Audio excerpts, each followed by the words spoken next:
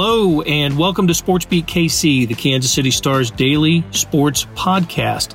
I'm Blair Kirchhoff. It's Thursday, November 11th. Happy Veterans Day to those who are serving and have served. We're talking college sports today, zeroing in on Kansas State and Missouri. It's been good times recently for the Wildcats, as we suspected it would once the schedule turned. K-State has won 3 straight, and Skylar Thompson is playing extremely well. Beat writer Kellis Robinett has an interesting thought on why Thompson's passing numbers have recently improved. After a break, we catch up with Lila Bromberg, who covers the Missouri Tigers.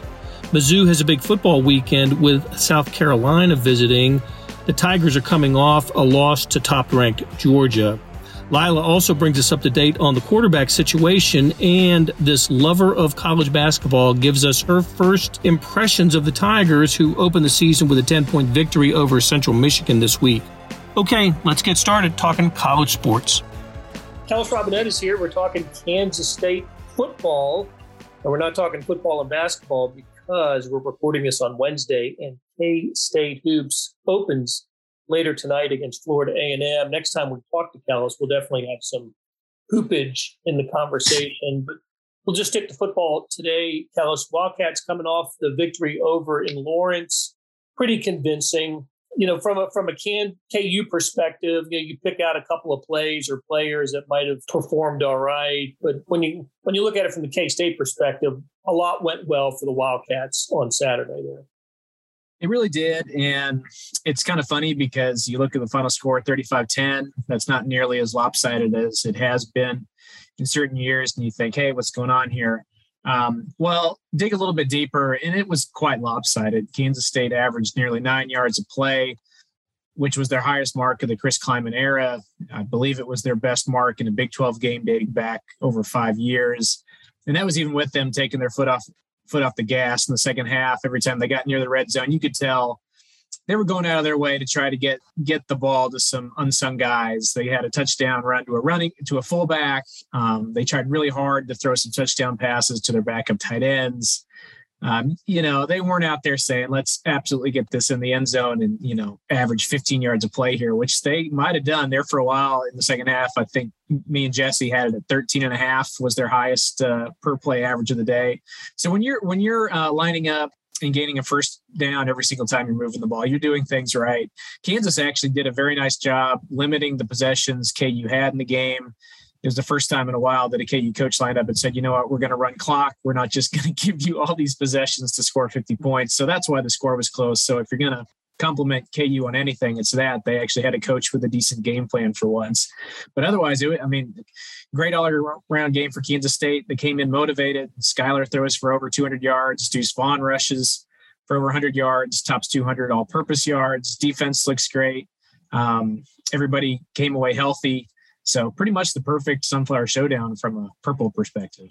For sure. And that was the third win in a row for the Wildcats. I like how you broke down the season in a story that's posted on kansascity.com and kansas.com. The Wildcats looked great in their first 3, not so great in their second 3, and these third 3, 3 straight victories, Tech, TCU, and KU. And the common thread through all of them has been the play of Skylar Thompson. He's probably not going to end up with the stats to give him first-team all-conference consideration.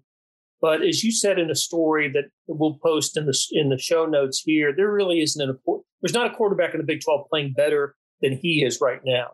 No, and if you contort the stats in the right way, you could really make an argument for him as first team if you throw out the fact that he missed some games. If you went by, efficiency rating and per game performance over overall statistics, he's right there. I mean, his last 5 games, he's throwing for 263 yards.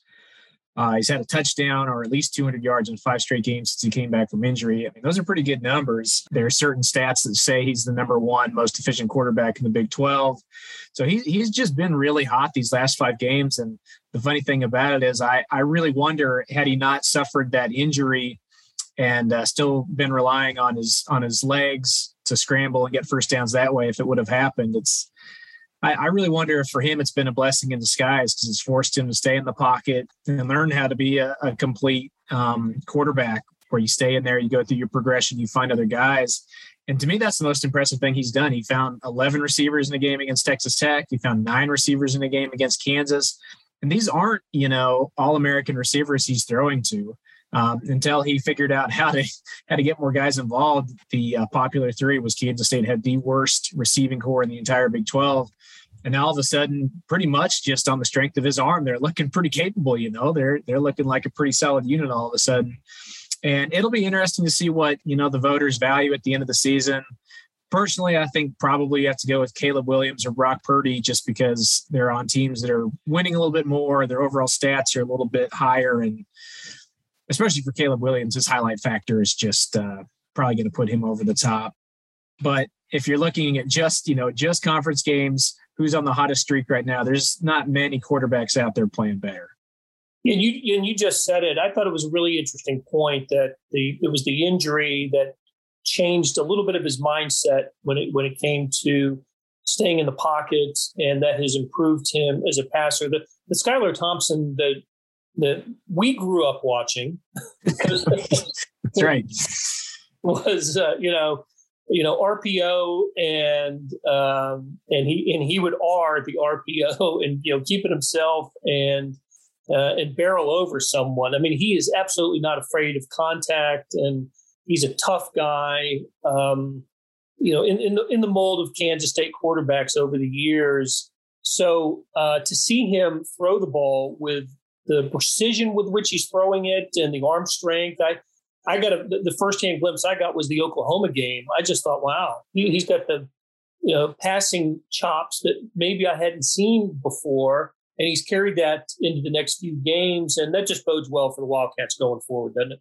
It does, and they're for the first time really under Kleiman, I could call them balanced. It's not a case of they have to run the ball to win. It's not a case of they have to play a bad run defense to win. If Skylar Thompson's going out there and for sure he's going to give you 200 yards through the air, that just opens up a whole lot of things. You can open up the run with the pass. You can do vice versa. And, Kansas State has always been, really good when using play action fakes. That's where Skylar Thompson has really made his money under Chris Kleiman. What I found interesting is the last couple games, now that he's throwing like this, they don't really even have to rely on that anymore. They've got a lot of one-back sets, a lot of empty sets where they're putting everything in his hands. It's here, find the open guy, and maybe if something's not open, then you can take off on a QB scramble. So he's really taken that next step as a quarterback. And I didn't mention this when I was talking about the KU win, but it was impressive that he could throw for 244 yards and they could also rush for about 250. I mean, Bill Snyder would have been, swooning over those numbers. For sure. Well, now again, learning from your story, I knew that West Virginia, this week's opponent, had some recent success against the Wildcats. I just remember, they caught K-State on the downward side of their season last year. I didn't realize the streak was as long as it was.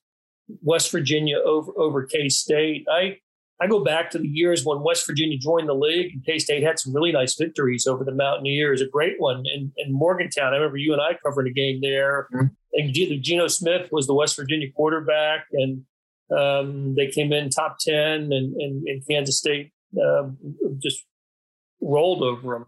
But do I have it right? Since 2015, Kansas State's last victory in the series?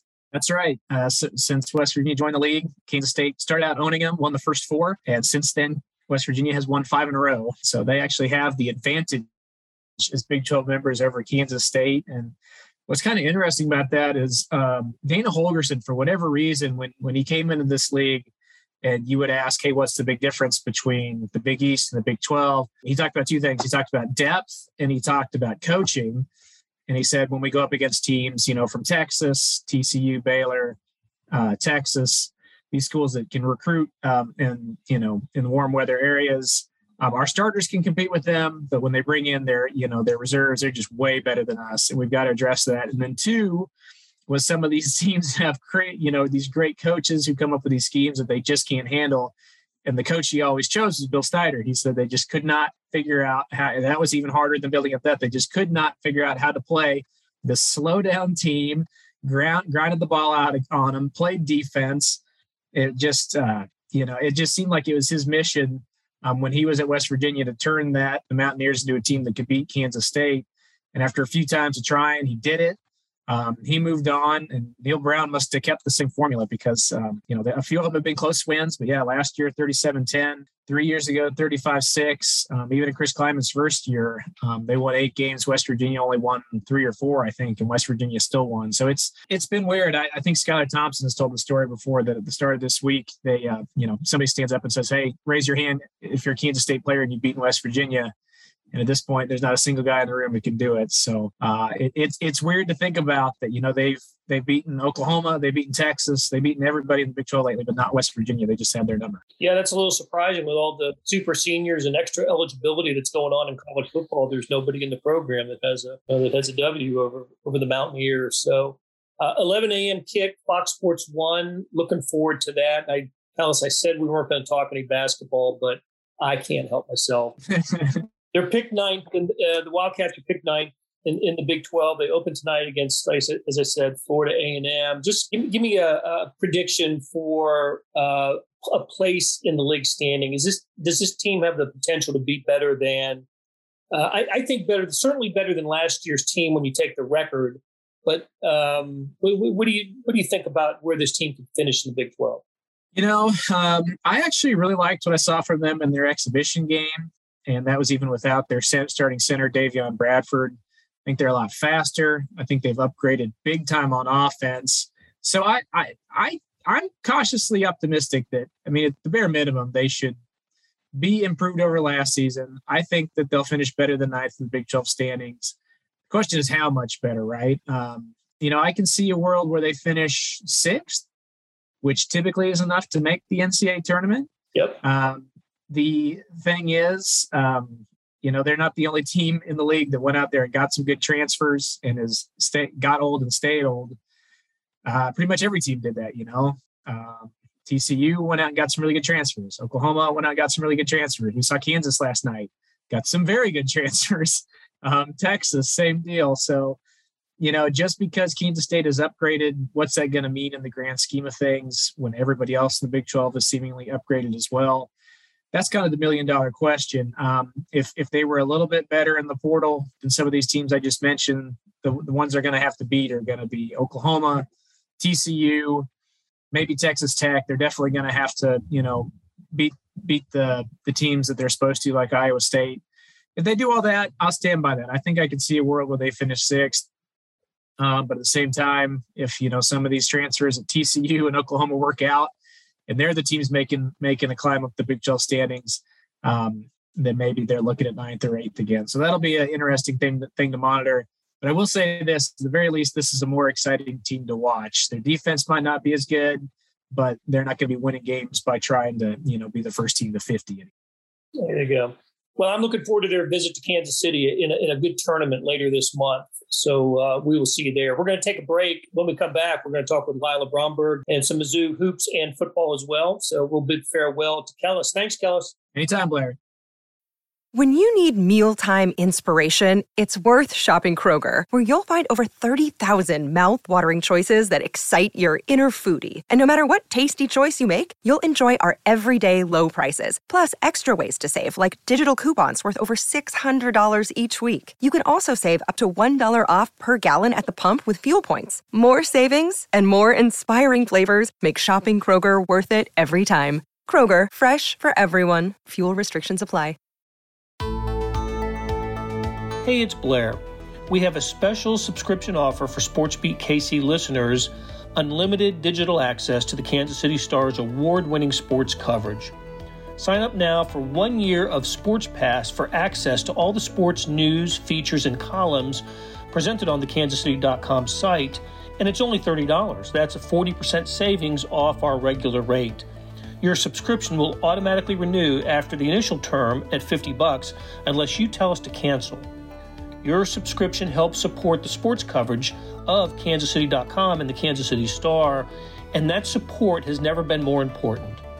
Please visit kansascity.com/SportsBeatKC offer to get this special offer. And as always, thanks for listening. Lila Bromberg covers the Missouri Tigers for the Star, and she joins us fresh off of her first college basketball game as the Missouri beat writer. They won their opener by 10 over, I forgot which direction, Central Michigan? Yeah, Central Michigan. Okay. I should have remembered because it was the same opponent that they opened in football with, right? Central Michigan in football and Central Michigan in men's basketball. And I could tell that you were pretty excited about the return of college basketball season because in the last 24 hours, we're recording this on Wednesday afternoon, you had about 40 tweets on the. Oh, I did? Yes. I usually have a ton about football as well, but with basketball, I have, that was my main beat when I was covering Maryland. I mean, basketball is the main sport over there. And, I love football and love basketball, but, with basketball, it's always kind of been, a thing that I get up for every year. And so, yeah, I mean, it was fun to be covering basketball again. Definitely cool to, see the new arena and all that. Yeah, I was going to ask you, I know that a few weeks ago when you covered your first game at Faurot Field, we asked you about your impressions of that. How about Mizzou Arena? One thing that impressed me was the student section was pretty full for that game. And of course, where you sit in the arena, that's close to the student section. How much noise were they making? Yeah, they were loud. I didn't really expect to see that full of a student section for a first game. You never really know what you're going to get for non-conference games. And, the arena was pretty kind of empty otherwise, but, you had a really loud student section, a lot more students than I expected to see there. So that was really cool to see. Yeah, listen, you're going to enjoy covering college basketball there. It's a good SEC schedule. The good teams, Final Four type teams will come into the arena this year. You'll enjoy it. And Missouri did get off to a winning start, maybe a little too close for comfort at times. They let a big lead get away, but in the end they prevailed. They made the plays down the stretch, and it was their most experienced players who came through for them in the clutch, wasn't it? Yeah, and I had an article go up on this today. You really had Javon Pickett and Kobe Brown, who were the only players who really, saw minutes in the rotation last year that were returning, play a really big role late. They both led a 7-0 run together and both had some key plays late, even though Kobe Brown wasn't playing as well earlier in the game. He really stepped up late, and Javon Pickett really impressed throughout the night. So those guys showed some really key leadership. Missouri let Central Michigan go on a 21-6 run to start the second half. Ended up being a 2-point game at one point when the two of them led that 7-0 run. So, that was much needed, especially when you have a group that is so new and everyone's still learning to mesh. It's kind of expected you're going to, have some rough patches there to start the season as they all try and find the right chemistry and how they want to play. And the team was without 3 players as well, including DeJuan Gordon, who's definitely someone who's going to be a key part of that rotation. But yeah, I mean, really impressive from those two guys to step up and really lead the team late. Yeah, I was going to ask you about the missing players. They were all for different reasons, weren't they? Yeah, so you had Caleb Brown, who is Kobe's younger brother. I wrote an article about the two of them, a big feature that went up earlier this week. He was out, with flu-like symptoms. He didn't practice for a few days earlier in the week, just, was feeling sick. And then as I mentioned, you had Gordon, who was, kind of one of those weird, wanky, NCAA rules, suspended for a game for, I guess, competing in a summer league scrimmage or game or something like that. And then you had another non-COVID related injury to another one of their freshmen, Trayvon Brazili. So, we'll see what happens with the two freshmen, but you will have, you'll have Gordon back next game. And, from what I heard, I would think that you're going to have, Brown back as well, because they play on Monday. Right. How about a good word for my man, Ronnie DeGray III? I've been touting him for weeks because I think I've mentioned this to you before. I covered his dad. I'm finding that that's happening a lot to me lately, that the sons of players that I've covered are now college or even pros, but he came through with a double-double. Yeah, he was really impressive for a game. I mean, he had that double and had a pass that really impressed me in the game as well. Finished with 13 points and 12 rebounds, shot 4 of 9 from the floor, struggled from, deep a little at times, shooting 1 for 4 from beyond the arc. But, he was really, really impressive, showed some great vision. He had a lot of, you could just tell he had a lot of effort plays. He had a one play where, he had taken a 3-point shot and went in for his own miss, scrambled to get the ball and put in a putback bucket. I always love seeing plays like that, guys that are making effort plays. So that was something I was really impressed with from him. And he also had 3 blocks as well. Very good night for him, the UMass transfer. Hey, before we switch sports, and we're going to talk about football here in a second, Missouri got some good news on the recruiting front this week. They didn't get a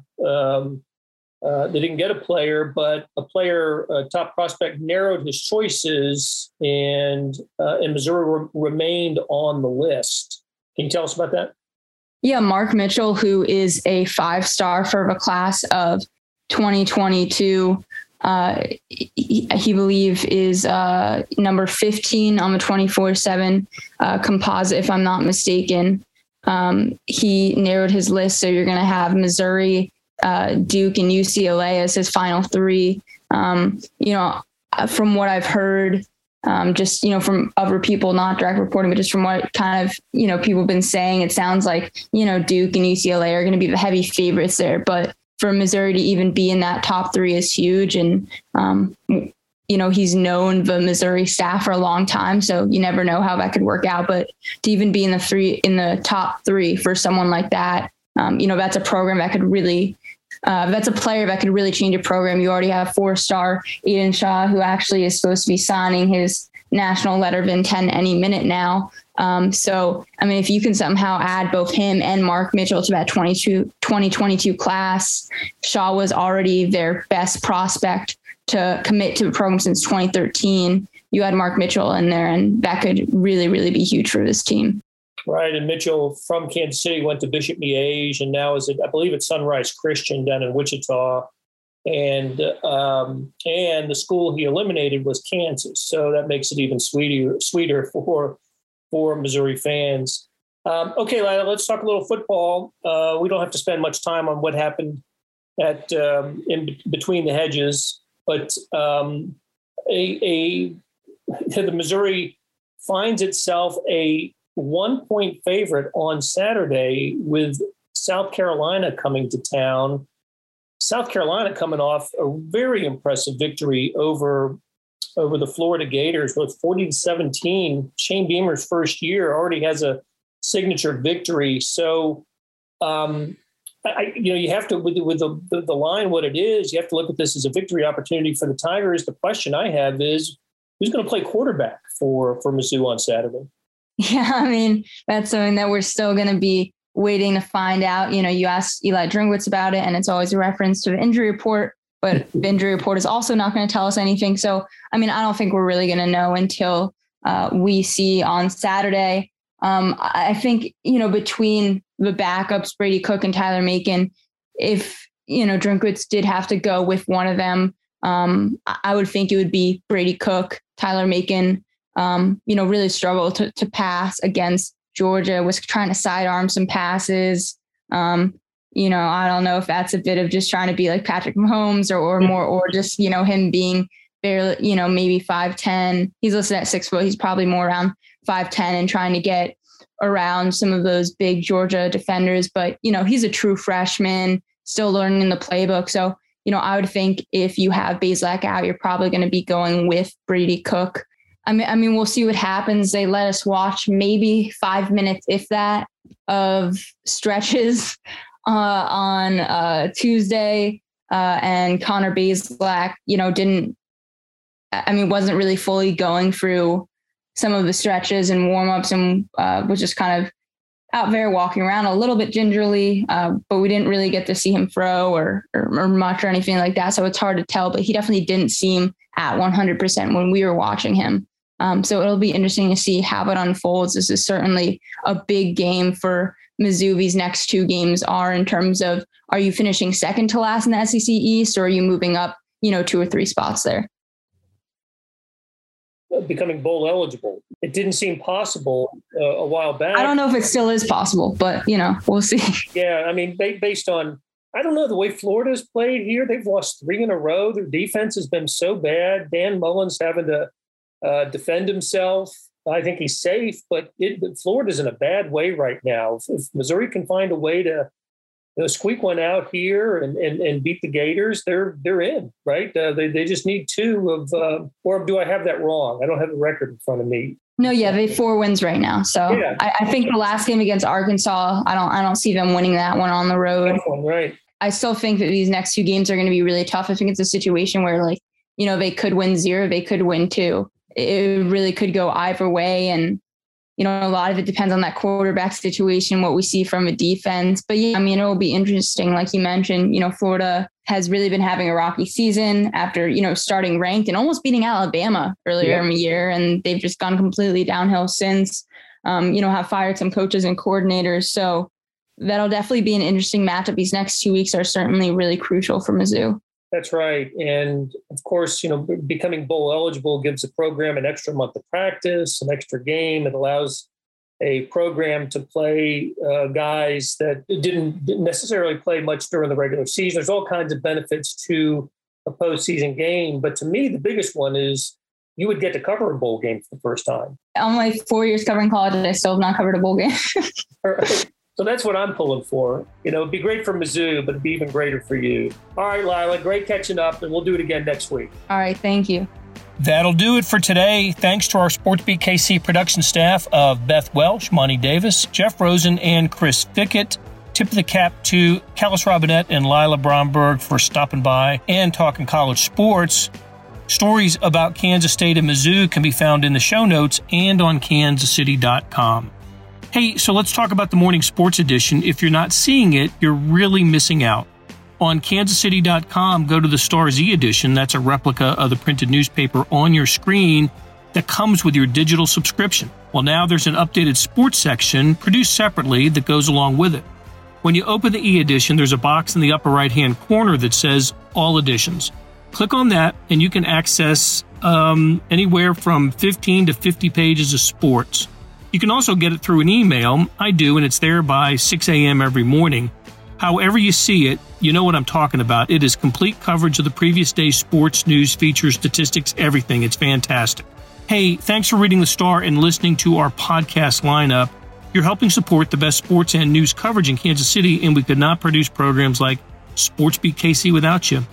We'll be back on Friday discussing the Chiefs game this weekend at the Las Vegas Raiders. It'll start as a Sports Beat Live at 9:30 in the morning. Hope you can join us then. If not, we'll have it as a podcast later in the day.